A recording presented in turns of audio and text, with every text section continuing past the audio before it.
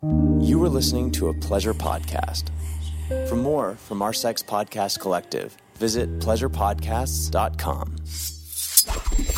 Today's episode of Holly Randall Unfiltered is brought to you by Twisties. Twisties is my longest running client. I've been shooting for them for over a decade, and they are also the best site for lesbian erotica on the web. You know, on this show, we talk a lot about ethical porn and consent and boundaries.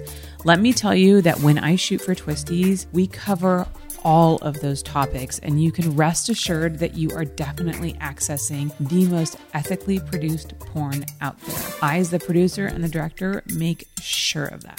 So check out twisties.com, where you can access the hottest girl scenes out there with big stars like Abella Danger, Demi Sutra, Kira Noir, Cherie DeVille, and Alexis Fox, plus up-and-coming newcomers like Jules Blue, Lulu Chu, Alexis Tay, Charlotte Sins, Giselle Blanco, and so many more. Go to twisties.com today. You will not regret it. Hi, I'm Holly Randall, and welcome to my podcast, Holly Randall Unfiltered. This is a show about sex, the adult industry, and the people in it. I'm a 21-year veteran of this fascinating little industry, and as the eldest child of the trailblazing erotic photographer Suze Randall, you could say I grew up in it. So forget everything you think you know about porn, because this show is going to change your mind. My guests are some of the biggest names in the industry, and we unabashedly reveal the real behind-the-scenes stories. The funny, the inspiring, the tragic, and the bizarre. Everyone has an opinion about sex work, but few people actually listen to the sex workers. So sit back and prepare yourself for a podcast which is honest, raw, and unfiltered.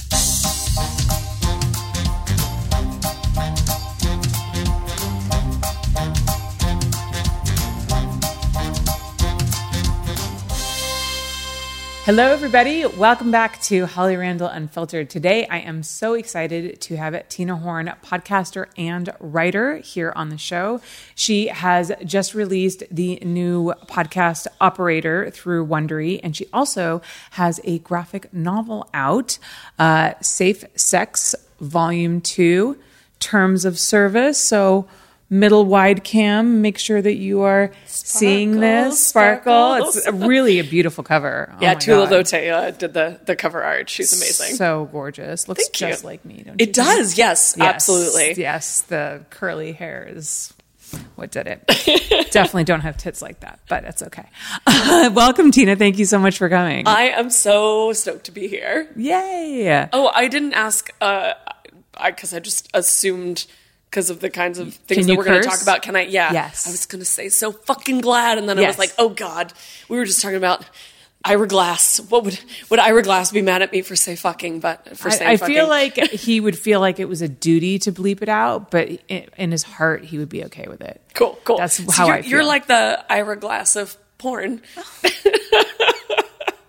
Don't let my head get too big.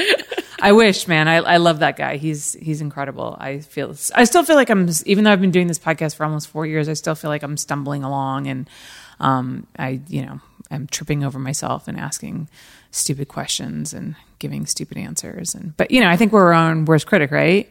That's true. Our own worst enemies, but also it's your fucking show. So that's true. Whatever you want to do, that's the show. That's it. I do feel like saying that sometimes to like people who leave shitty comments. I'm like, it's my fucking show. If you don't like it, don't listen to it. Oh my God.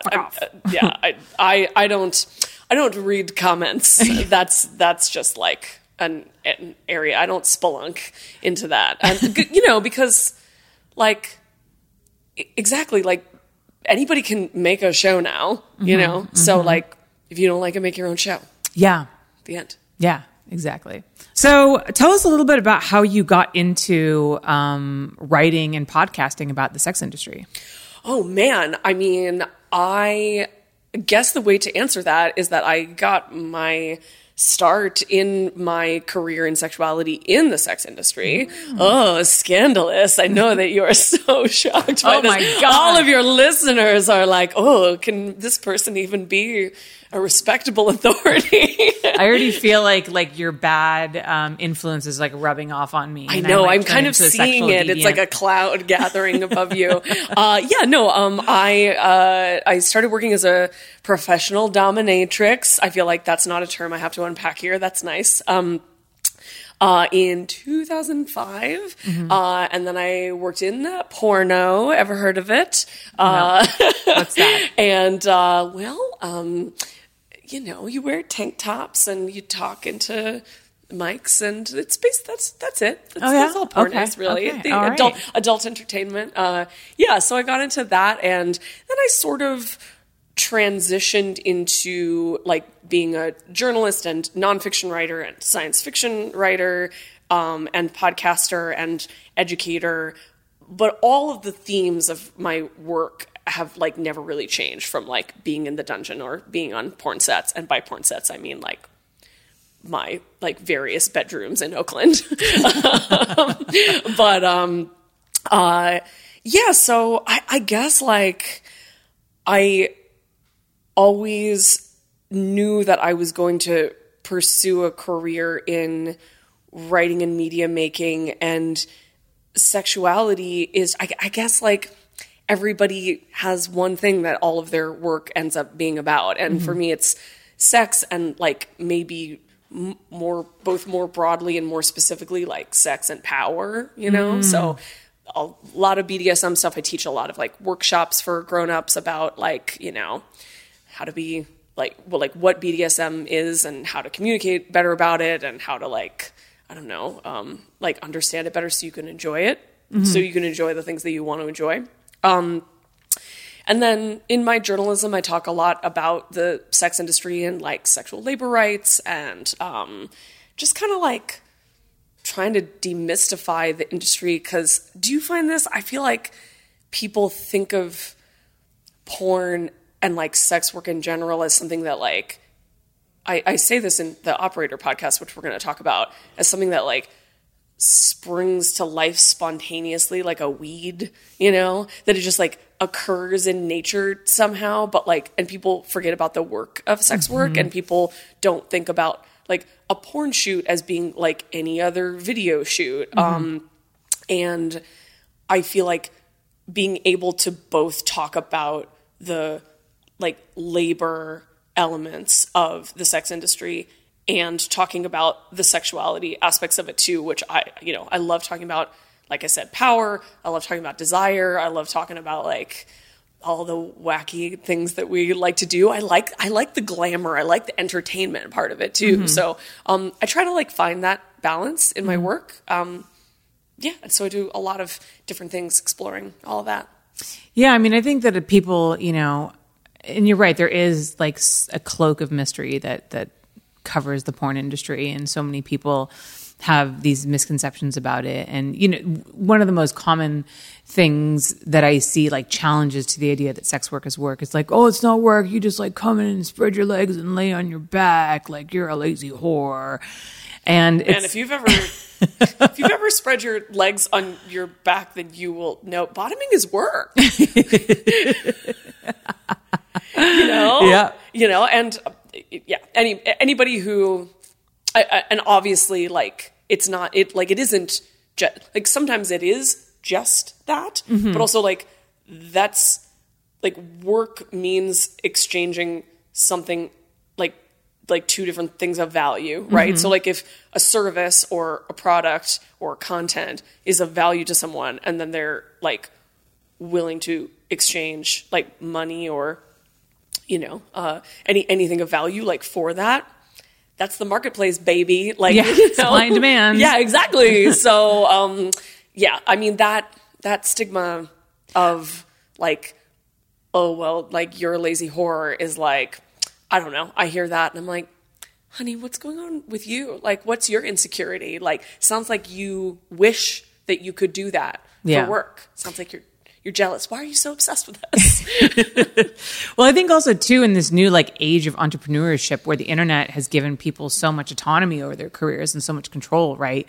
That if you want to be successful, Because the studios are still around and they're still doing well, but it's kind of not like it was. It's not as easy to get a contract now and just have a studio take care of you and pay for everything, and all you have to do is show up and like do your scenes. Be the talent, yeah. And now these days with like OnlyFans and stuff like that, like anyone who has a successful OnlyFans account will tell you like they have to work a lot. I mean, because it's about engagement. Your fans want to speak to you, and they want that interaction. They want custom videos.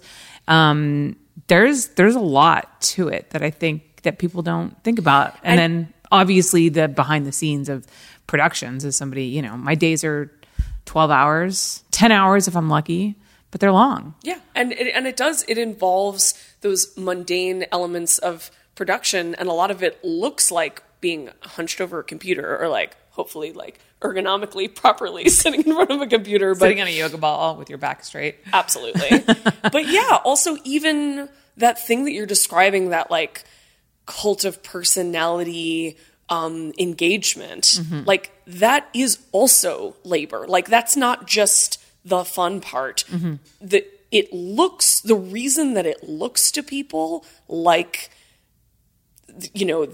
the performance of social media, the performance of like personhood or being casual or just hanging out, like the reason that it looks like that is because it's a performance that requires like preparation and talent and like finesse and experience. Like that's why some people are better at it than others. And it's the same with sex. Like if you ever watch amateur porn, you know that like if you look at amateur porn, like actual amateur porn, like people just like exhibitionists like setting up a camera in their bedroom and then having the same poorly lit sex that they always have, which, more power to exhibitionists. Fantastic. But like, and then you look at like porn with good production values, which like I, at this point, like cannot get off to poorly lit porn. I'm like a very like fancy high production value sort of person. But anyway, enough about my tastes. Like if you look at the difference between like really accomplished porn performers and like, just your like regular Joe and Jane Schmo or Joe and Joe Schmo exhibitionists, like the thing that I think that porn stars do that is so extraordinary is like making something that is, for most people who never like perform or get paid for anything related to their sexuality, is like a very internal experience, and they make it external. And I'm not just talking about like rosebuds and cream pies external, I'm talking about like the like the experience of pleasure, the experience of intimacy, the experience of passion, even like in scenes that are sorry, I can't get over what you just said. Because the rosebuds people not come in here talking about rosebuds all the time? The rosebuds thing didn't hit me for a second, because I thought maybe you were talking about like, I don't know, like flowers and romance. And then when you said cream pie, I understood what you meant. And then external. Anyways, sorry. I'm just coming in here. That was just very clever. It was very clever. Well, it's refreshing. Sometimes I have to like censor myself with these kinds of things, so I'm here ready to be vulgar with you. Love it. But you know what I mean, like the like when you're just like having sex or like having a BDSM scene like with one other person, you might be thinking about like what they're seeing or what they're feeling or what they're experiencing. Hopefully you're thinking about that a little bit, but you're not thinking about, like we were just talking about, like enunciating or projecting, right? Like if you're in a theater, you can't just like have a conversation with somebody on the stage. You have to like project to, the cheap seats. Yeah. And I feel like, the performance of sex is really about, like, making it so that that's like,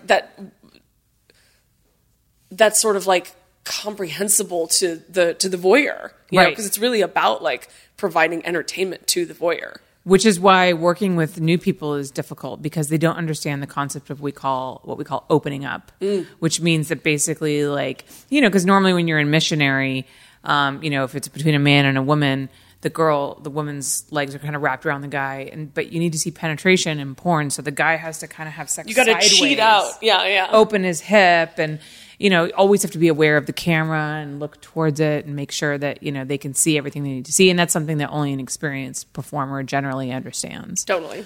So there's definitely like an art to it for sure. Absolutely. And that's why, like,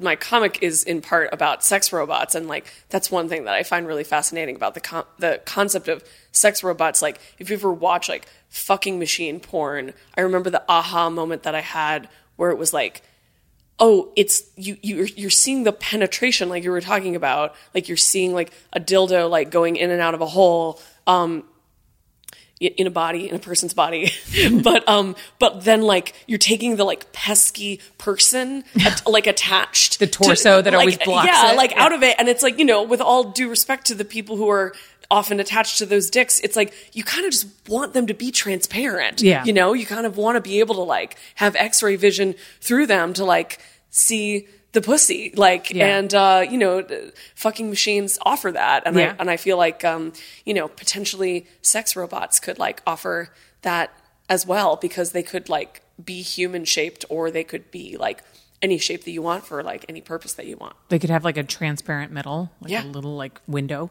Yeah. Oh yeah. You could like go. It could be like a peep show where you go up to the window and like look through. You like go up to the ass of the like android, and then like open a little ass door, and like, you have to pay. You could put in a coin maybe, and then you like look through, and then you're like right up, and you kind of have the POV, like it's like the dick is coming out of your nose, and you're like fucking it. Anyway. Wow. God, there's just like so many possibilities. It's like endless. They're limitless. Yeah. It's funny when you were talking about the whole positioning thing. The first thing that came to mind was, oh my God, this is why triple anals are so hard to shoot. Like, it is so hard to shoot 3 guys with their dick in a butthole because of the torsos. That's right. And like the leg placement. Pesky torsos. It's so I've never shot a triple anal, but every time I see like a picture or video of one, I'm like, wow, that took you. Yeah. I mean, that was tough. Yeah. Like, you guys worked on that one. Absolutely. Yeah. Yeah, I mean, that's what I love about one of my favorite genres of porn is the gangbang. And like, and I've been on set like in various capacities of gangbang porn. And like, when you have the chance to like really watch it happening, it's like a ballet. It is. I've said that so many times. It literally has to be choreographed. Yeah. And there's really sophisticated, artful ways of doing it. And then sometimes it's also more like a sport, like a little bit more sort of like brutish. But who can get in there like first. Right. Yeah. Yeah. The gamification of the gangbang. Yeah. But yeah, no, it's, and it also is like quite beautiful. It like requires so much communication, like verbal communication of like, what do you need? Do you need water? Is this position comfortable? Okay, I want to go for the double anal now. Okay, now we're going for the triple anal. But also like communication of bodies, right? And it is like a dance, usually the person getting penetrated is doing it backwards and in high heels. Yeah. Literally. So, yeah. I mean, I've talked about this so many times in my podcast. I've shot a few gangbangs, and because, on camera we're always zoomed in to just see the girls and like the torsos of the men and the penises. Yeah. But if you're pull back and you watch the guys, they look at each other and they give each other signals like, okay, you ready? Okay, you go in. And then like, there's like this, it's pretty incredible. And this is why, and actually it's funny, I had a long talk with Lisa Ann about this because I shot one of her gangbangs. But it's actually more important, the guys that you hire for the gangbang, than the girls. Totally. Because it's actually more important that the guys like each other rather than if like they like the girls or the girls like them, because they have to work with each other. And if there's like weird blood between two guys, then like someone's not getting hard. Absolutely. I mean, there's this term homosocial of like people of the same sex or gender like having a relationship that is not necessarily like erotically charged per se, but it's like very intimate. And I do feel like not so secretly like that is my favorite part of like a 5 guys and 1 girl gangbang. I mean, I love watching girls get fucked. I will watch girls get fucked every day of my life, I hope, in person or on video or whatever, or participating. But there is something. I'm bisexual and I love men, and I do sort of love like men like working together to like, get a job done. And like, it is, people look at a gangbang and they don't think about it as being about pleasure. They think about, I think a lot of people see the aggression and like, I enjoy the aggression. It's contextualized like within, like a BDSM scene, or like we're performing aggression, like, because that's what makes this scene exciting. But I also just see it as like all these people working together to like make each other feel good. Yeah. It's a party. Well, and again, if you're ever like behind the scenes of a gangbang, provided obviously it's with good people, you'll see like the aggression happen while the camera's rolling, and then when we call cut, the guys like pull back, and then they're like talking about baseball, and then they're like asking the girl if she wants water, like, you okay? Was that position good? Like 100%. It's just a complete flip of the switch. Like people just think it really is a performance, and I think people forget that. Totally. Yeah. Yeah. Okay, well, I feel like this is a perfect time to take a commercial break. We've spent 20 minutes talking about gangbangs and triple anal, but I mean, this is great. We just slid into it. We did. We just like penetrated that subject matter. So hang tight, guys. When we come back, we're actually going to talk about what we are here to talk about, which is Tina's new podcast, Operator, available on Wondery, and then also the new graphic novel as well. So hang tight. We'll be right back. Holly Randall Unfiltered is brought to you by Care of Vitamins. Now that fall is upon us and we're heading into the winter months, I don't know, this desire has come over me to like really lock down my health this winter, eat better, focus on exercise and fitness. And of course, the easiest part of this new routine that I'm on is taking my vitamins, courtesy of my friends at Care Of. We're so obsessed with fitness and health in this society, and we forget that like the easiest way to address those needs is really taking your vitamins. And Care Of makes it so incredibly easy for you. It takes the guesswork out of your vitamins, right? You don't have to go to the store and like try to figure out what your body needs. No, you just go to takecareof.com, take their easy online 5-minute quiz, and it will give you your own custom curated pack of vitamins. You can follow Care Of's expert recommendations or adjust your pack at any time. What you get is totally up to you. And right now, they're offering 50% off of your first order. Just go to takecareof.com and enter code HOLLY50. That's 50% off your first order. Go to takecareof.com and enter code HOLLY50. Take this opportunity to take better care of yourself with Care Of Vitamins. Are you in a couple looking for a third? Or are you single and searching for a dating app that actually encourages you to embrace your sexual side? Field is the alternative dating app for couples and singles. As the largest dating community of progressive humans across the globe, Field connects the curious and the open-minded. Field has built a community for awesome, ethical, like-minded people who can explore their sexuality with others free of judgment or shame. Whether you're into cuddles and long walks on the beach or shibari and BDSM, Field welcomes it all. You can share freely about how traditional or how kinky you may be. The app is inclusive to all, no matter your gender or orientation. When you join, you can choose from over 20 sexual and gender identity options. And here's some great news. You can download the app for free by going to field.co. Just click on the link in our episode description to get the Field app for free today. All right, guys, we are back. So Tina, tell us about your podcast, Operator. It is about something that doesn't really exist so much anymore, but it's still out there. Yeah. The phone sex explosion back, like, what was it, the 80s? No, it was the 90s. 90s. Yeah.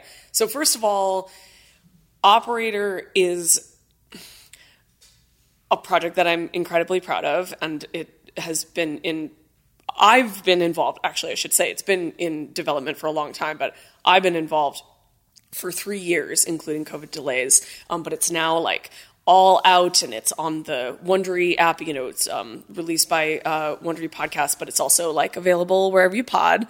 And And I'm incredibly proud of it. But even hearing you say like my new podcast, like so much of the work that I do, I am sort of like a DIY punk, and I just like invent a project that I want and like build it from the ground up. And Operator is like the biggest, most mainstream thing that I was ever like asked to come in and participate in. And so it was in development by these 3 executive producers who are amazing to work with. And they got the very bright idea that they had this story that they wanted to tell about 90s phone sex, and this particular company called American Telnet that was a literally billion-dollar phone sex company in the 90s, and the sort of rise and fall of that company. And they had the bright idea that the show should be hosted and co-written and also like reported by like, the sort of research and actually like talking to the people involved by somebody who both has a background in the sex industry and also has experience as a writer and reporter covering the sex industry. So luckily I have enough friends and colleagues that like pointed them in their search towards me. And I have to say, they were right. I was totally the right person for the job. And there are so many things about Operator and the story that were fascinating to me. I mean, dirty talk is one of my specialties in my work. It always has been. It's sort of one of those like things, like sometimes when you work as a dominatrix, there are some people who just like pick up rope and like instantly know how to like safely tie somebody up and like suspend them like from their toes, like from the ceiling. And I like can barely know the difference between a square knot and a granny knot. I'm not like that. But when it comes to like dirty talk and role play and that sort of more like imagination theatrical stuff, people would be like, how did you do that? And I'm like, oh, I don't know. I guess I have to think about how I did it. And then I started to like break it down so that I could like teach it to like my fellow sex workers and then like teach classes on it and write about how to do it. So like I'm happy to say I was born in 1982. So like I was like coming of age in the 90s. And like, I think I have like a really vivid memory of like being a hormonal adolescent at a time when interactivity through technology was novel, and it's mind-blowing to think about the world that we're in now compared to and where we're going and like not that many decades ago. Like I cannot overstate either to folks who are, geriatric millennials like me or Gen X, like generation straddlers, or like, folks older or folks like much younger who don't remember a time before smartphones and the internet and social media, like how interacting with a person and being able to like pay for the service of interacting with someone was so novel to people that it almost probably felt like supernatural, like in the way that sometimes we talk about like if somebody from the 1700s like showed up in like 2022, they would think that electricity was magic, right? Like, and I think that interactivity like really seemed magic to people who were calling paper call lines. So paper call lines were a new technology, 800 and 900 numbers in the 90s. And, there were psychic hotlines like Miss Cleo. I remember when you brought that up in the podcast, I was like, wow, I remember those commercials. Oh, yeah, absolutely. I haven't heard that name in so long. Oh, yeah, Miss Cleo. Amazing. R.I.P. But and there were also like, there were sports lines, and there was basically like every pop culture thing that you could be a fan of, you could call. This is so nerdy, but like I remember I was as an adolescent, I was a big fan of the band They Might Be Giants, and like they were amazing. Yeah, they had a number that you could dial a song that you could call, and it was like so amazing that I could like pick up the phone and hear a They Might Be Giants song. Like anyway, so it was really mind blowing to for all of the different things that were offered. So of course, any technological development like gets used for sex in one way or another. And so American Telnet was a company that like sort of jumped on that like technological moment and like had really advanced technology in like all kinds of ways, both in terms of how they could scale the business and have people calling all of these different numbers that they owned from, you know, like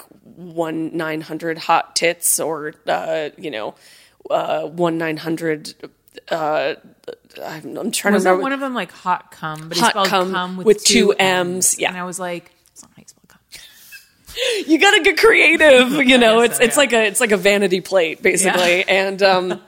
And so, you know, they owned these numbers and they had the technology, they developed the technology, to scale so that they could have a phone room, of operators, you know. So from my perspective, the operators, the people who were actually answering the numbers were the people who were the sex workers, right? The people who were providing the erotic labor and like providing the erotic service. And, you know, with the sex industry, you often have people like videographers, AV people, who are technically working in the sex industry, but like probably like wouldn't identify as sex workers or have like, like less stigma attached to them than the people who are talking dirty to strangers on the phone, to clients on the phone, to customers, callers on the phone, or the people who are actually fucking on camera or whatever. And you know, the story of American Telnet, that the company, I mean the production companies that we worked with to like make Operator, the podcast, a reality, like wanted to sort of structurally tell about like the rise and fall of this company. And that's a really solid structure that is really compelling to people like listening to podcasts. And I really liked that because it really grounds it, like I was saying earlier, in the business side of it, and being like, you know, like this is a business like any other business, and it has things about it that are totally specific to it being about sex. And that has things about it that could literally be like providing anything, could be any telecommunications company. And so then through that, I feel like I got to bring a lot of my favorite topics, like how does that stigma that we were talking about earlier, both for the people who work in the industry and like how people perceive like a phone sex company in like a on the level of government, like the FCC, or on the level of corporations, like at the time, like MCI and AT&T, the phone companies. What's happening in a political realm with people like Jesse Helms being like, oh no, like, you know, porn is coming through the phones, and you know, anti-porn regulations and like all of that stuff. And like, how did that affect the business? And then how did that affect what was available to the callers, you know, to the consumers of this, like, not only sexual entertainment, but also like potentially like intimate conversations. And like every sex worker knows that like a certain amount of emotional labor is always going to be a part of what they provide, even in the moments of the like filthiest, raunchiest fantasy talk that they could be engaging in. So I don't know. I got to talk to all of these people who felt very passionately about this company that they worked for, 20, 30 years ago. And there's a lot of really fascinating characters. And I'm actually very proud that we got to do an episode where I, in collaboration with some of the other folks in the project, got to like write a sort of like fictional but based on our reporting like radio play episode that is like a day in the life of an American Telnet phone sex operator in the 90s, and like the different kinds of clients that they might have had, and what their interactions with their coworkers would have been like, and how they might have felt about their job. And like I said, dirty talk is my specialty, so it was kind of fun to write some like a dirty talk script and then like hire actors to do it and then like put it out there on this really mainstream podcast that then hit like #1 on the like Apple Podcast charts. And I was like, yeah, I'm like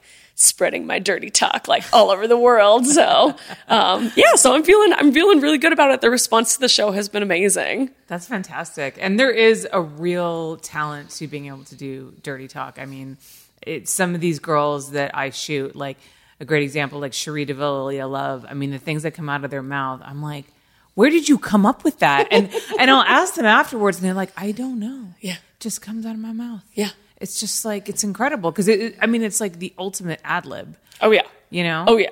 And you have to be able to... It is improv. You do have to yes with dirty talk. Yeah, and also with dirty talk specifically, it would seem like to me in a conversation on the phone, you have to like read the cues without being able to see the face of the person that you're speaking to and amend maybe what you're talking about to whatever they want. I had I don't know if you know Amberly Rothfield is. Oh, totally, absolutely. So yes. She came on my show a while ago and she did phone sex, and it was just so interesting because she talked about this one guy who just wanted to hear her talk about triangles. Oh yeah. You know, and so she would have to just describe different things that were triangles. And that was like his isosceles baby. Yeah, I was just like, and I was trying to like understand what, you know what I mean? 45 degrees. He was just, and then there was another story about how she was talking to some guy who was like hiding from his wife while he was talking to her. So he like got in the trunk of the car, but then accidentally locked himself in there. Classic. So then like she had to like help him get out. Trunk of the car. And then that intense traumatic experience created a being locked in the trunk of a car fetish. Yeah. That's, I don't know. That's what would happen to me probably. You're like, honey, you gotta throw me in the back of the car and drive me around. Like in that movie Out of Sight. Have you seen that movie? The Steven Soderbergh movie? George Clooney and Jennifer Lopez get caught in the trunk of a car together. It's very steamy. Highly recommend. I'll have to check it out. Cool. So what do you think is the most surprising thing that you learned about the phone sex industry doing this podcast? You know, I've said this before, but it really is I don't know, it was like surprising, but in some ways, I guess not surprising that like the more things change, the more they stay the same. Mm-hmm. Like the way that I guess the most surprising thing that I learned is that the operators at this company, you know, they worked in a phone room. So they had like a physical, remember when you would go to work in a physical place? And so they would go to a room that you, just to look at it, you would think it would be like a telecommunications office. And they had shifts and they got healthcare, which is like, and like employment status and like tax forms and everything. So like, you know, in that, like in some ways we can critique that level of respectability. Like you don't need to have that sort of conventional level of respectability in order to have your job be seen as like legitimate and like dignified. At the same time, like these kinds of basic labor rights are things that that unions fight for, that you know, that like freelancers, especially in today's gig economy, like have to fight for. The idea that like something like that could be centralized, and also like all of the sort of like regulations and pushback that I was talking about from the phone companies on a corporate level, from you know, the FCC and government regulations, you know, from like anti-porn like political pundits and like sort of cultural forces like that.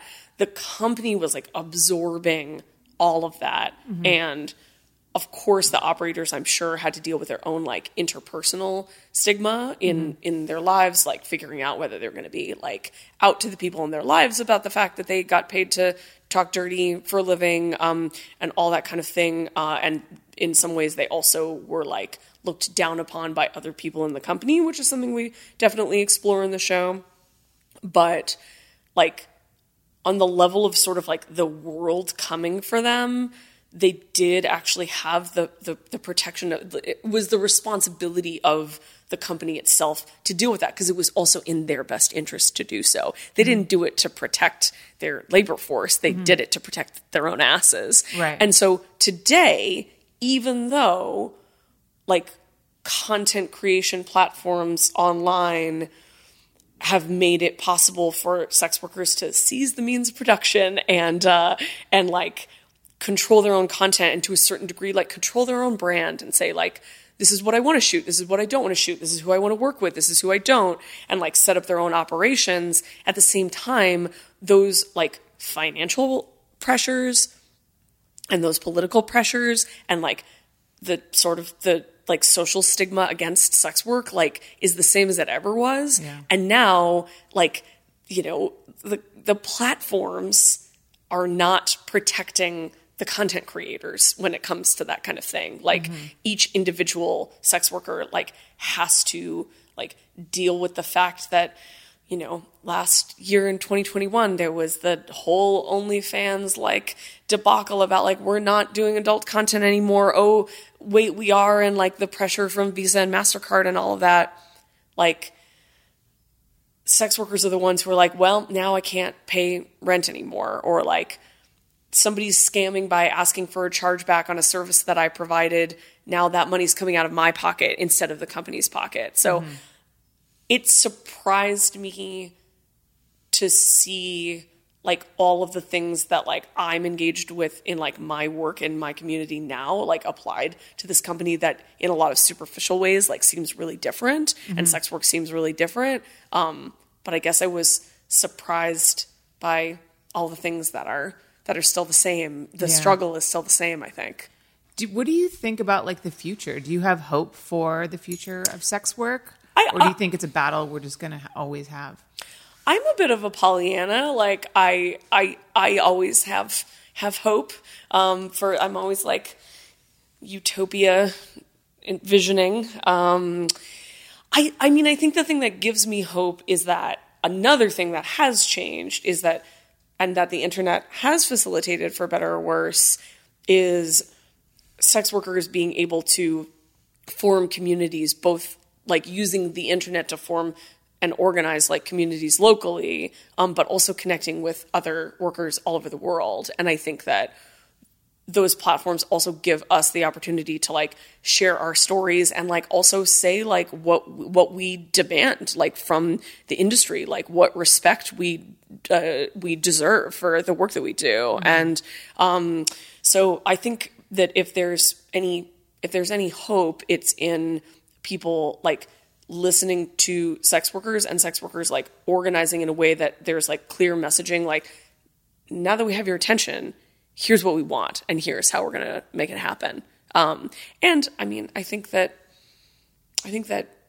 people are always going to want adult entertainment, and I think that that's beautiful, and I think that we should be continuing to provide that, and we should get the respect that we deserve for providing something as like fundamental to people's like joy and exploration, and like, I don't know, like storytelling is a fundamental part of being human, and like sex is part of being human. So why can't we like tell stories about sex, even if they're very crude stories that we're telling with our bodies? Like, let's keep doing it. And like, that's why destigmatizing as well as like the idea of like decriminalizing the industry is so important to me. Like, people should stop fucking judging. Yeah. I feel like I'm seeing that change. I mean, I think studies have shown that the younger generation looks at sex work differently than the older generation. I think it's becoming more accepted. And my hope is that technology will, I mean, I think the biggest hurdle that we have to tackle, and this is what the anti-porn companies are attacking us on, and like there is some truth in this, is the exposure of minors to porn, right? I mean, that's the biggest issue, is like the possibility of minors producing porn, the possibility of minors accessing porn. And it's my hope that with the blockchain and the future of crypto, that there will be age verification that will be both private to people and will also be a way that people can legitimately prove their age so they can access what they want without having to give credit card information and stuff like that. So, totally. And I'm seeing that possibility in the future of technology, and hopefully will be something that will. I mean, I think that we'll always be fighting it in some way, but I think so too. I do think that we have our advantages that technology has provided us, from the community building aspect that you mentioned with, you know, online social media groups to blockchain technology. So yeah. And I also think that like on the issue of minors, like we need better comprehensive sexual education, I mean, you know? Yeah, there's like, that too. Because, you know, that if people say, think of the children, and we talk about this on Operator, and then that is just this like blanket thing where it's like, well, you can't argue with like not want, you can't say like, I don't want to protect children, you know? So it's kind of like putting you like in a sort of like, it puts people who actually like have something like legit to say about sexual freedom, like in a position of like, okay, first we have to get through talking about like all of this stuff, but it's like, what about all the adults? Like, and like, what are the rights and freedoms that we're fighting for adults? And I do think that like, you know, porn literacy is like a bit of a hot button topic. And like, I think that it's incredibly important that we like teach young people at an age appropriate level, like what porn is and what it's meant for, you know? And like the fact that people are like, kids are learning about sex from porn. It's like, well, like there's a drive of curiosity. So like, if you try to tamp down that curiosity, like that's just, history has shown that's not going to get us anywhere, not anywhere that I'd like to be. And so like, if there's curiosity, like give kids, like if you want to decide what's appropriate, then like give kids what you think is an appropriate level of like sexual education that actually satisfies their curiosity. And then they won't be watching like decontextualized, like rough sex porn and like thinking that like everyone likes to be slapped without being asked. Like plenty of people like to be slapped. Like you got to learn about like how to communicate about it. And like that part is getting left out.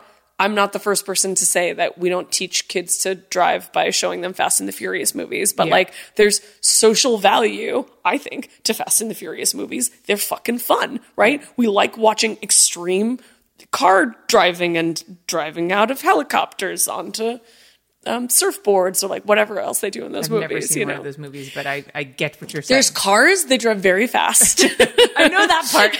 They drive cars into buttholes, you know. It requires a lot of choreography. A lot of lube. Opening up the camera. Yeah, no, porn literacy is definitely something we've talked about. I had an interview, if you guys haven't checked it out, with Justine Angfonte, and that's specifically what she does is she teaches porn literacy to minors in an age-appropriate way without actually showing them porn, lest you suddenly freak out about that. But, I mean, and even then, so even if we provide some sex education to kids and they still access porn, right, which is probably going to happen because kids just know how to navigate the internet. And it's not the worst thing that could happen. Right. I mean, this might be controversial, but I think there are worse things to happen to young people. But anyway. But at least there would be some context to it. Mm-hmm. You know, but the fact that like we don't talk about it and we just say it's shameful and it's disgusting and it's dirty and like, it's just, that's not helping the situation. I don't think so. I mean, I agree with you. Yeah. Okay, let's talk about your graphic novel. Yes. This is so beautiful, and I don't know if I can. I don't think I can show YouTube. It's not safe for work. No, this book. So we're just gonna, the fact that let's just get on Holly's face looking at. Actually, I'm like turning to all the safe for work parts, which is kind of funny. That must be cold. So tell us about this. And this is a volume 2. Yes. So Safe Sex is my science fiction comic book series. I created it and I've been writing it since 2017. It's published by Image Comics, which is a pretty big comic book publisher, big deal in the comics industry. And the first volume is called Protection, and that's out wherever comics and like comic books and books are sold. And I recommend people check out their local comic book store, their local bookstore. And then this is the new book, Volume 2, Terms of Service, and it just came out in late 2021, also available wherever fine books and comics are sold. And, you can definitely skip to this one. It's meant to be sort of read as its own standalone graphic novel. But if you're interested in the whole series, this is the second one, and hopefully there'll be more. Yeah, it's beautiful. Thank you. You know what's really funny is just looking at it now, I just realized that she's pulling her own human arm skin off. She's a robot. She's a robot. I just picked up on that. Yeah. It's subtle, right? Yeah, but it's beautiful. Yeah, weird, like gross and subtle. I love You were distracted by the tits, huh? I was definitely. So cool. Thanks. So you also have your own podcast, Why Are People Into that explores kinks, which to me is so interesting. So I've actually always wanted to do like a series where I interview people who have specific kinks that like we don't understand and ask them like why and where that came from. So do you explore any of that on that show? Yeah, I mean, when I say we, I mean me and my guests, because it's a total like one woman band, that podcast. It's totally indie. I've been doing it since 2013. And I mean, basically what I do is I choose a guest who is somebody who is comfortable and confident, like talking about sexuality. And I ask them like, what's a topic that you want to explore? And so sometimes they're very like broad and recognizable topics like spanking or bondage, or we'll do like different features on like different parts of the sex industry, like cam models or strippers. And then sometimes people want to talk about things that they think are sexy that are not necessarily like a fetish. So we like had an episode on like, why are people into tattoos, or like, why are people into magic? And we like kind of get into like social, cultural stuff in that way.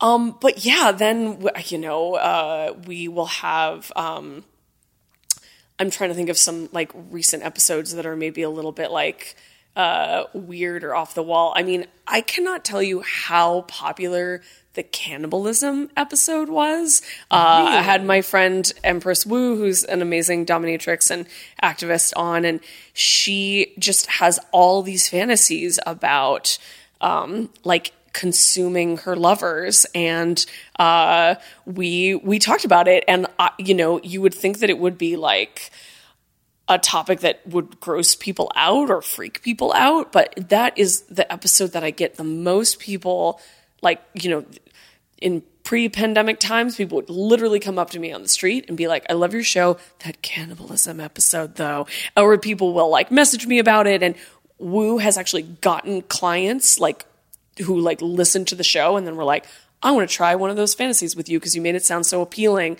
I think that's kind of the trick of the show, is that we will sometimes take dark, edgy fantasies or topics, and I don't want to say it's like super cheery all the time, or that it's like everything's fine. Like, no, you know, it's not like like whitewashed, you know, but I like to think that we talk about things in a way that's non-judgmental and is also so specific and passionate that and like from so many different angles that then even if people don't want to like run out and try things, they like, I guess my goal is that people will judge other people like a little bit less, like yuck other people's yum, like a little bit less after hearing an episode on like a Catholicism fetish or a like boot blacking fetish or like chastity fetish or at like any of the other things that we've done episodes on, where it's like sometimes the people that I have on have the fetish themselves and sometimes it's like a part of their work.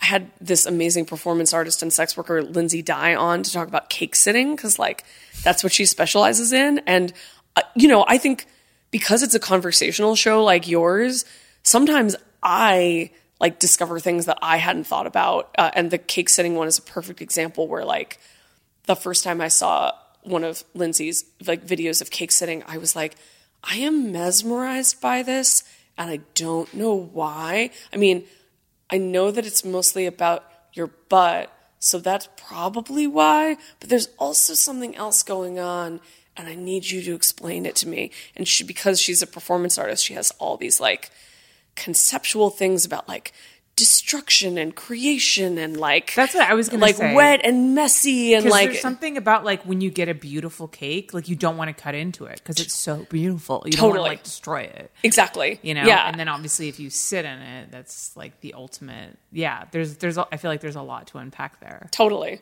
Yeah. What about, I just want to go back to the cannibalism fetish because I do find that really interesting. Absolutely. So I'm assuming Mistress Wu, she worked in like, that's part of her service is like this fantasy. Totally. And I know obviously they don't actually eat the people. They don't actually eat the people. So, yes. It is not a Hannibal situation. So how does she play into that fetish? Like, is it about like the preparation of like cooking the flesh, right? So she like, I don't know, stokes a fire, gets the spices out, like turns the oven on, and like you're tied up, and she has like a knife that she's like sharpening, and she's You're a natural at this. And then like, how far does she go? Does she just pretend to cut off pieces of flesh? Well, I think that, I don't know for sure what, like how far she has gone. Yeah, but like I just like, how do you like finish that fantasy? I mean, there are some people who have fetishes around like understanding how to safely like do some levels of bloodletting. Right, okay. And like I've also had an episode about like why are people into blood that like talked about all the different ways that you can potentially play with blood. Like sometimes people like knife play, sometimes with like needle play, there's like a little bit of blood, like, so like, it's not safe to consume like large quantities of human blood. I am not a doctor, but I have it under advisement that probably not a good idea to have like a pint, like with some vodka, like a Bloody Mary, a little celery, a little bacon. But I think a lot of the time it is about dirty talk because like cannibalism is so dark and so taboo. By the way, this is one taboo I endorse. I don't endorse all, like, there's a lot of taboos that I'm like, this shouldn't be a taboo, but like incest, cannibalism, I'm on board. Yeah. We should not do those things, and we should think like we should teach people from a young age. Don't do that. But one of the things that we talked about in the episode is like, and this is a good example of how I like to approach these topics is like, okay, you hear cannibalism, you think horror, you think violence, you think homicide, right? Like you think like very bad things that we like actually shouldn't do. But then when you really think about what it means to eat someone, like when you make out with someone, you are probably going to end up swallowing some of their saliva. When you go down on someone, like whether you swallow or not, like you're getting like some of their sexual fluids in your mouth. If you lick someone, especially if you are into like sweaty armpits, you're like consuming their, so like from a fluids perspective, like we actually like consume one another all the time. And even if we're not consuming a part of someone, like even people who are into worship, whether it's feet or legs or genitals or tits or whatever, like, or even necking, right? Like what could be more wholesome than necking? Like you are kind of like licking and chewing on someone. Like anytime you're putting your mouth on another person's body, there is an element of like, I want to smell you. I want to taste you. And I also think there is something that is like quite innocuous and wholesome about like old ladies being like, oh, I just like you're so cute. I just want to eat you. Like people say that all the time, right? Yeah. To be fair, like I do like, I have a 1.5 year old. Actually, she's not even 1.5 yet. And I'm just like, exactly. Because they're so cute and chunky. Exactly. Right. But you're not like, that's, I'm not going to eat my child. Not to put too fine a point on it, but you're not going to eat your child. No. And there's also like nothing like erotic about that. No. Again, I know that's like, doesn't need to be said, but but then when you do take those sort of like fundamental things into adulthood, like I know how it feels to be so obsessed with someone that I'm like, I just want to like consume you. I like, that's the ultimate way to like bring them into you, right? Exactly. To like, and make sure they never go away. Yeah. They're just, and like melding and like becoming a part of you. And, I mean, I definitely have had like relationships with submissives who like want to drink my piss in like a golden shower setting because they worship me so much that like even my waist is like divine, and they just want to like take me like into their body. It's a privilege for them to have me inside of their bodies, or it can also be humiliation. Like, this is the closest that you are like ever going to get to my body is like drinking my piss. But like, again, it's like, you are technically like consuming a part of my body when you do that. What about scat play? Because I had this guy. Everybody always wants to ask about scat. I had this guy that used to write to me like yearly, and he would always up the price every time. And he wanted to eat my poop. He called it scat caviar and toilet treats, which was, and every time he'd like offer me a little bit more money, and I was like, dude, there's no way it's going to happen. Do people actually generally eat it, or is it about they do? They do. How do they not get sick? So I'm not a doctor. I will put it to you this way here today on your podcast, which will be broadcast and live on the internet forever. I have witnessed with my own eyes, people erotically consuming human excrement. Trying so hard not to gag. Yeah, it's gross. I agree. I will say that as I have like spoken about at length, like my work is very devoted to like, unpacking taboos and like separating taboos from like unnecessary shame that's about like social control and like blah blah blah. But like that's another. Go ahead and add that to the list. That is another taboo that I like. 2 thumbs up from me. Like, let's continue to have a shit eating taboo. Don't do that. And so I don't know the answer to your question. Like, everything about like what the risks are of, consuming, human excrement, for a human to consume, excrement. I've definitely seen people like do it and live to tell the tale, or like live to come back for more, do they, like, for years. Enjoy it? Like, do they gag? Like, is there, how do they react? I've seen it all. I've seen, like I said, I worked in a dungeon. Right.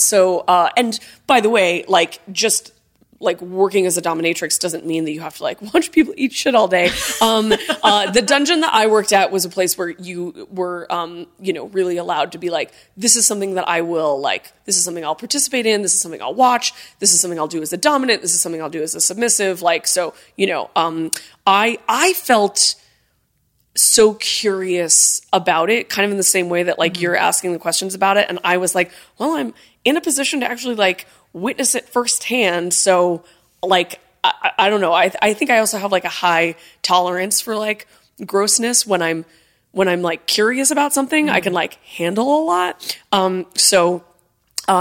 Sometimes it was about, and I think that this, by the way, like applies to a lot of like dark fantasies, and like more like intense, like edge play BDSM activities. Like sometimes what is appealing to people about it is like that extreme like sense of like repulsion or objection or like horror. Like they want, because, like fear is physiologically a very like similar reaction in the human body to arousal. That like fight or flight, like nervous response.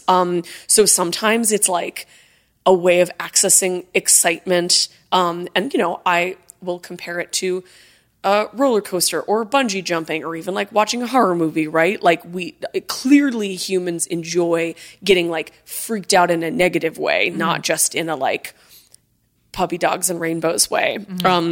So sometimes people like wanted to do it because it was so humiliating, or they wanted to be objectified as a toilet, or they just like wanted this like extreme feeling.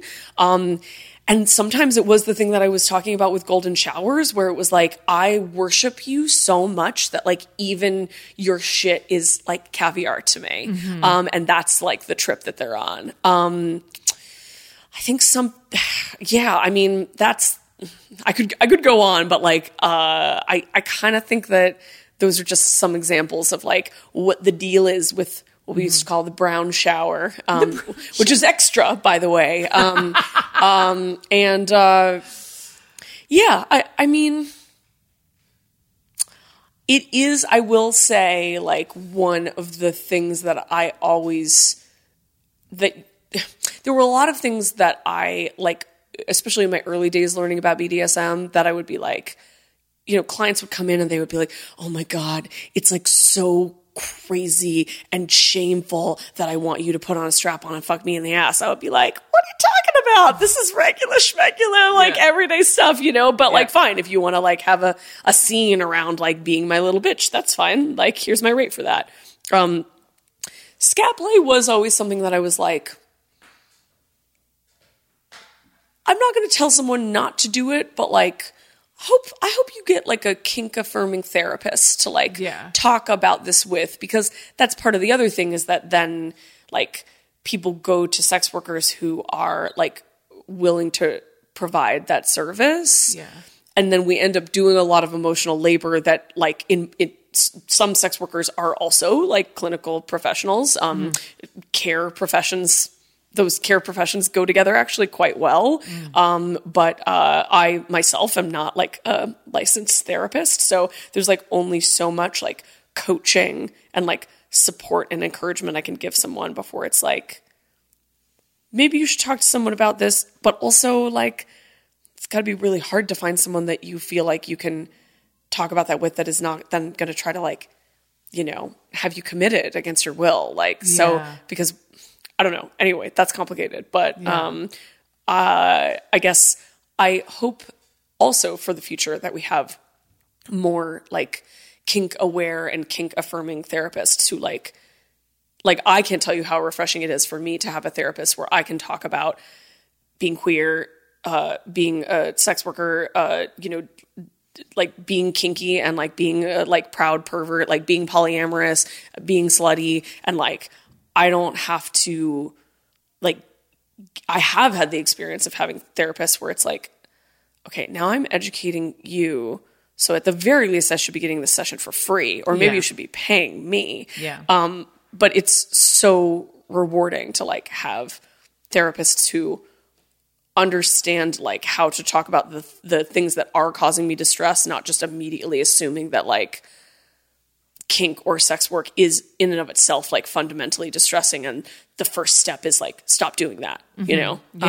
So anyway, it was interesting. I had Dr. David Lay on a while ago. Oh yeah. And he talked about, I think he said that in order to get your license you only needed like a very minimal amount of hours, which totaled like 1 day on like any education about sex and like sex therapy, and that was like, you know, like an abysmally small part.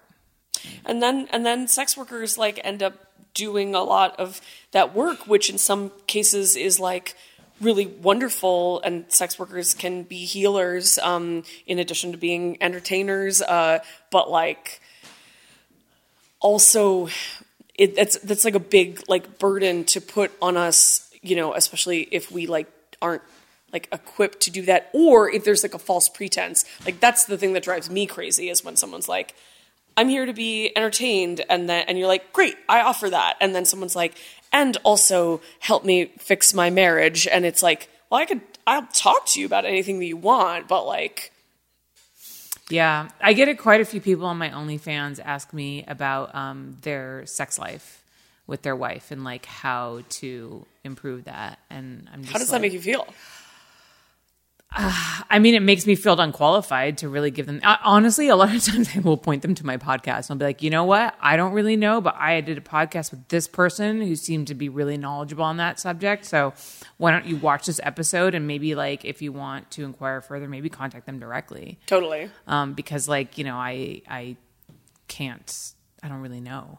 Well, you're like curating people that then can be like a portal for people's research, right? Where they can be like, okay, I'm familiar with this person because I like saw them on Holly's podcast, and that like made me feel really like comfortable with them, and I like heard them talk. So now I'm going to go to their website, because I feel like a lot of like social scientists and like medical professionals, and definitely like social workers and mental health care professionals also are aware that like, if you've only heard about them, they can't like take on the world's like sex problems. Yeah. So they will usually be a part of a network or like point you to other resources. Yeah. And they're like happy to do that because they know like how little like networking and resources there are out there. Yeah. So Manhattan Alternative is a really awesome resource. Like it is like folks who I think who are based in New York State. But that is a place where like kink and queer affirming therapists like have a network, and I think then you can find folks to like provide services like wherever you are. Oh, fantastic. Yeah. I mean, I know that for the adult industry, we have Pineapple Support. Yes.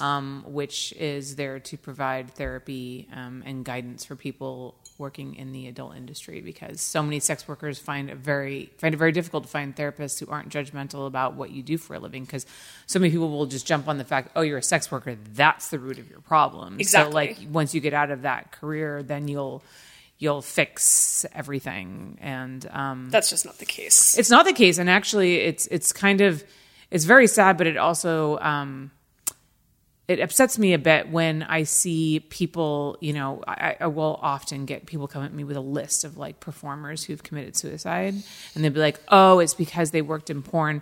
But a lot of times that suicide happened years after they left the industry. And, you know, maybe the stigma of being in porn did contribute to their, you know, demise. I don't know, but I think also too, like there are so many other underlying issues that they must have been experiencing. Totally. And also like correlation is not causation, Yeah. you know, like to get into, not to get too maybe deep into like heavy topics, but like we also talk about this with regards to the statistics around like how many people in sex work have like, there's a stereotype that, oh, you must be doing this because you like experienced some kind of abuse. Mm-hmm. And like, there are sex workers who have experienced abuse or come from a background of abuse or have trauma like related to sexuality or like interpersonal violence. But that's because of what a large portion of the population in general, or like women in general, or trans people in general have experienced that. Yeah. And also, but you only focus on the sex workers' experience. But I was going to agree with you and say that that's so true.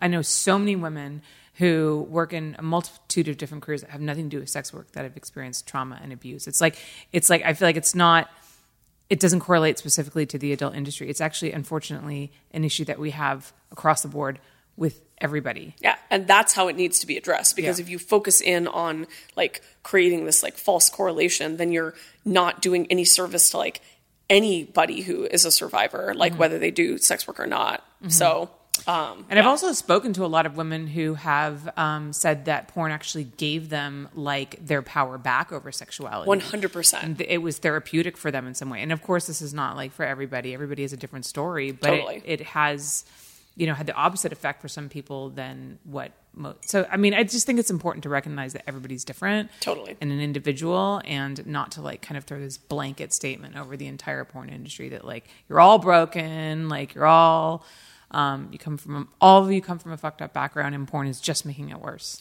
And I think it's also really sad that there are so many people who are consumers of adult entertainment who then like carry those judgments. And this is just to give a tease to bring it back to Operator.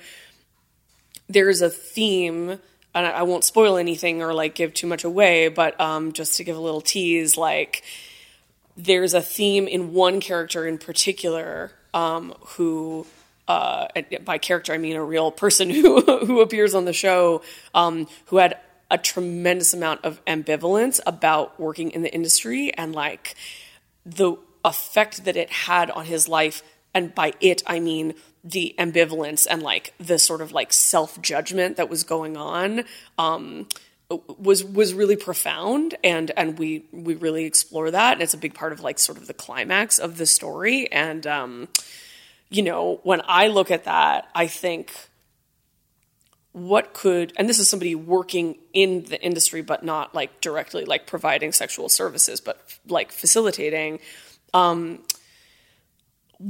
ask myself, what would that person's life have been like if they had support from their friends, from their community, from if they had books to read or resources, if they had a therapist, if they had like people in their lives and like social and cultural messages in their lives that said, you can be proud of doing this. All the things that you're proud of are not undermined by the fact that it is for people to jerk off on the phone. And I mean, I think about that all the time, like how many people, and I'm sure there are people who are listening to this right now who like listen to the show because they love porn and they love like listening to people who have worked in porn or related industries like talk about it. Which is great. Hello, we love you. I'm like you. I don't just want to watch porn. I want to talk about it. I want to like know everything that there is to know about it. That's why I worked in it. I'm that kind of pervert, proudly. And like, then I feel like there are so many people who like carry all of that judgment, and it's also preventing them from being able to like fully enjoy the like entertainment that we create and the service that we provide, you know? And it's like a sad, like tangled, fucked up world. So I don't think we can just like wave our magic wands and like get rid of shame. Like, I don't think that we can like, you know, in one fell swoop, like rid ourselves of like stigma around sex forever. But I think like in whatever way we can, like through that, I mean, I guess that's kind of like the mission of my work, is being realistic about like how we can make that change, because I think the world would be a better place if we stopped shitting on each other. If we stopped literally figuratively. If we stopped figuratively shitting in each other's mouths. Yeah, I mean, I think that the stigma around sex work is the most damaging thing, because it isolates people. Exactly. And a lot of these people that you see who run into these serious mental health issues are often people who have been ostracized from their family and their friends because of what they do, or, you know, don't have a community that they feel like they belong to, or feel ostracized from that community. You know, the way that the stigma and the shame around sex work can force your parents to disown you. Totally. Is like, it's a terrible thing. Or if you want to have another job at the same time, or you do want to stop making porn and get into another field, that, you know, there are, when people talk about criminalization of sex work, it's not just about like arrest and incarceration, although it is about that, but it's also about like regulations in like employment and education. There was a case recently in the news of a woman who successfully sued her nursing school for basically like intimidating her out once they found out that she had a background in porn. And she effectively sued using Title IX, which basically makes sex-based discrimination unlawful. And this is like a landmark case in using Title IX as like anti-sex work discrimination, because the people at her school were like, well, you're not the kind of woman. They literally said, you're not the kind of woman who is fit to be a nurse because you have a previous career in porn, or you have done porn. God, that's amazing to hear, because I know exactly what you're talking about. This is up in Oregon, right? I think so. I think so. I can't remember the woman's name. I've talked about her on this podcast before, because I remember when that came out, I was so infuriated by it. I knew that she was gearing up to bring a case against them, but I didn't know that she had, and she had won. So that's just happened like 2 weeks ago. Okay, that's amazing. I'm going to look into that more. But yeah, I was so infuriated, because I was like, okay, this is so unfair. You know, this woman came into porn. She did it for like a year or something. Like, I don't even remember who she was. She like didn't do that many scenes, decided it wasn't for her, moved on. She did what so many critics of porn say. Exactly. Get out of porn and get a real job. That's what she did. And then she was pushed out of the real job because she had done porn in the past. Like, I mean, if you truly believe that, you know, your anti-porn sentiment is to save people from this industry, and if you tell somebody who's a sex worker to get out of porn and get a real job, shouldn't you support them in that transition to the real job? It's so hypocritical, and I think that it's a sign that people who do say things like that, and people who are anti-porn, actually really, and there's lots of amazing people have written about this, like they're actually just trying to say like, this kind of woman does this and this kind of woman is pure, right? And actually that is one of, see how I keep bringing things was back great. to my Yes. one of the themes of Safe Sex, because it takes place in like an American dystopia, a like not too distant future of like extreme like sexual policing and bureaucracy and oppression, which is actually really not that different from the world that we live in. But there's also sex robots, and like that's part of the theme of the book that I made is like the government's obsession with purity. I basically just like took all the stuff we're talking about and to make science fiction just like made it like super literal and absurdist and extreme. And that's really, I think, like the legacy of like dystopian science fiction and satire is like, especially if you like come from a marginalized community, like, you know, like being queer, like being a sex worker, it's like I'm in a position to see like I'm like already in a dystopia, you know, and I also feel like it's important for me to recognize like as a white person, there are ways that like I don't even see a dystopia that's already happening for people of color in the world, right? And like particularly in America. So like try to like bring those themes in too. But this like obsession with purity, I think, is, and like the idea that like once you've done sex work once, like once you have like gotten naked on camera, you're like tainted in some way forever. And that like hypocrisy of like, you have to stop doing that. You need to be rescued. But we're not going to provide you with any services or path or like rights so that you can like do something else. We're just going to say like don't do that, because like, it's like the virginity myth and the idea that you've been like, you're like a chewed up piece of gum or what the fuck ever. Like, and it's like, well, this chewed up piece of gum would like to be a nurse now, you know? Yeah. So we need to work on that too. Yeah. My God. Tina, thank you so much for coming on. We could have gone on. We've gone on for almost like an hour and a half. This is it's what you get with Tina Horn. It's just why say 5 words when I could say 500? But it's also just such a pleasure talking to you, and I'm like longtime fan, like first time caller, first time guest. Yeah. So I'm so happy to be here. Thank you so much for having me. Oh, thank you. No, it's been such a pleasure having you. This has been like so entertaining and educational. Awesome. Can you tell everybody where they can find you online, all your links, all your plugs? Totally. So my plugs, I'm just like a 13-year-old boy.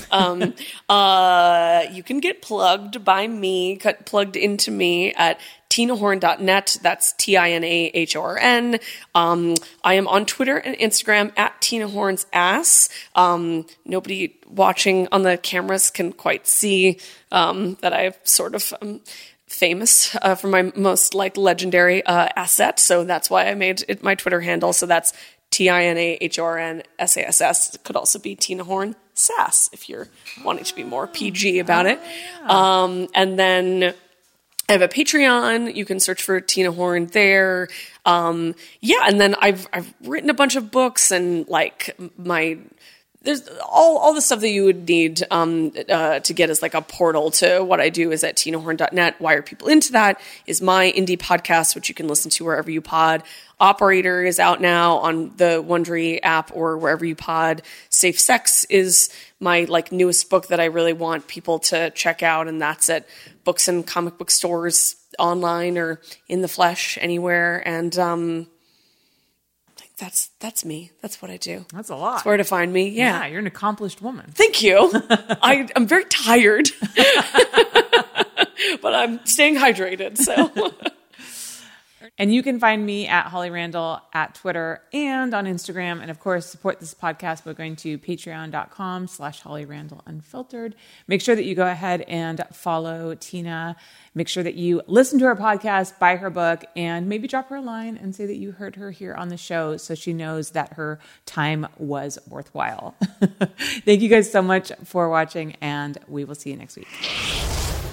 Thank you so much for listening. If you love my show and want to support it, I ask that you take the time to rate and review my podcast. Now, if you're not sure how to do that, you can go to ratethispodcast.com/HRU, and you'll automatically be directed to the various podcast apps your device supports, and then be led to the place where you can rate my show.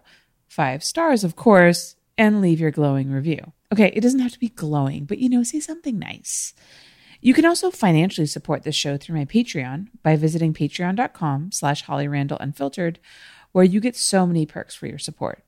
Things such as early releases and live recordings of my interviews, merchandise such as stickers, mugs, and hoodies, autographed copies of my photography books, free access to my private Snapchat and Not Safe for Work website, hollyrandall.com, and my bonus podcast, My LA Porn Life. Also, join my Facebook group at facebook.com/groups/HollyRandallUnfiltered, and you can watch the video versions of these interviews at youtube.com/HollyRandallUnfiltered. Oh, and of course, sign up for my newsletter at hollyrandallunfiltered.com and get all the info on upcoming guests and special projects.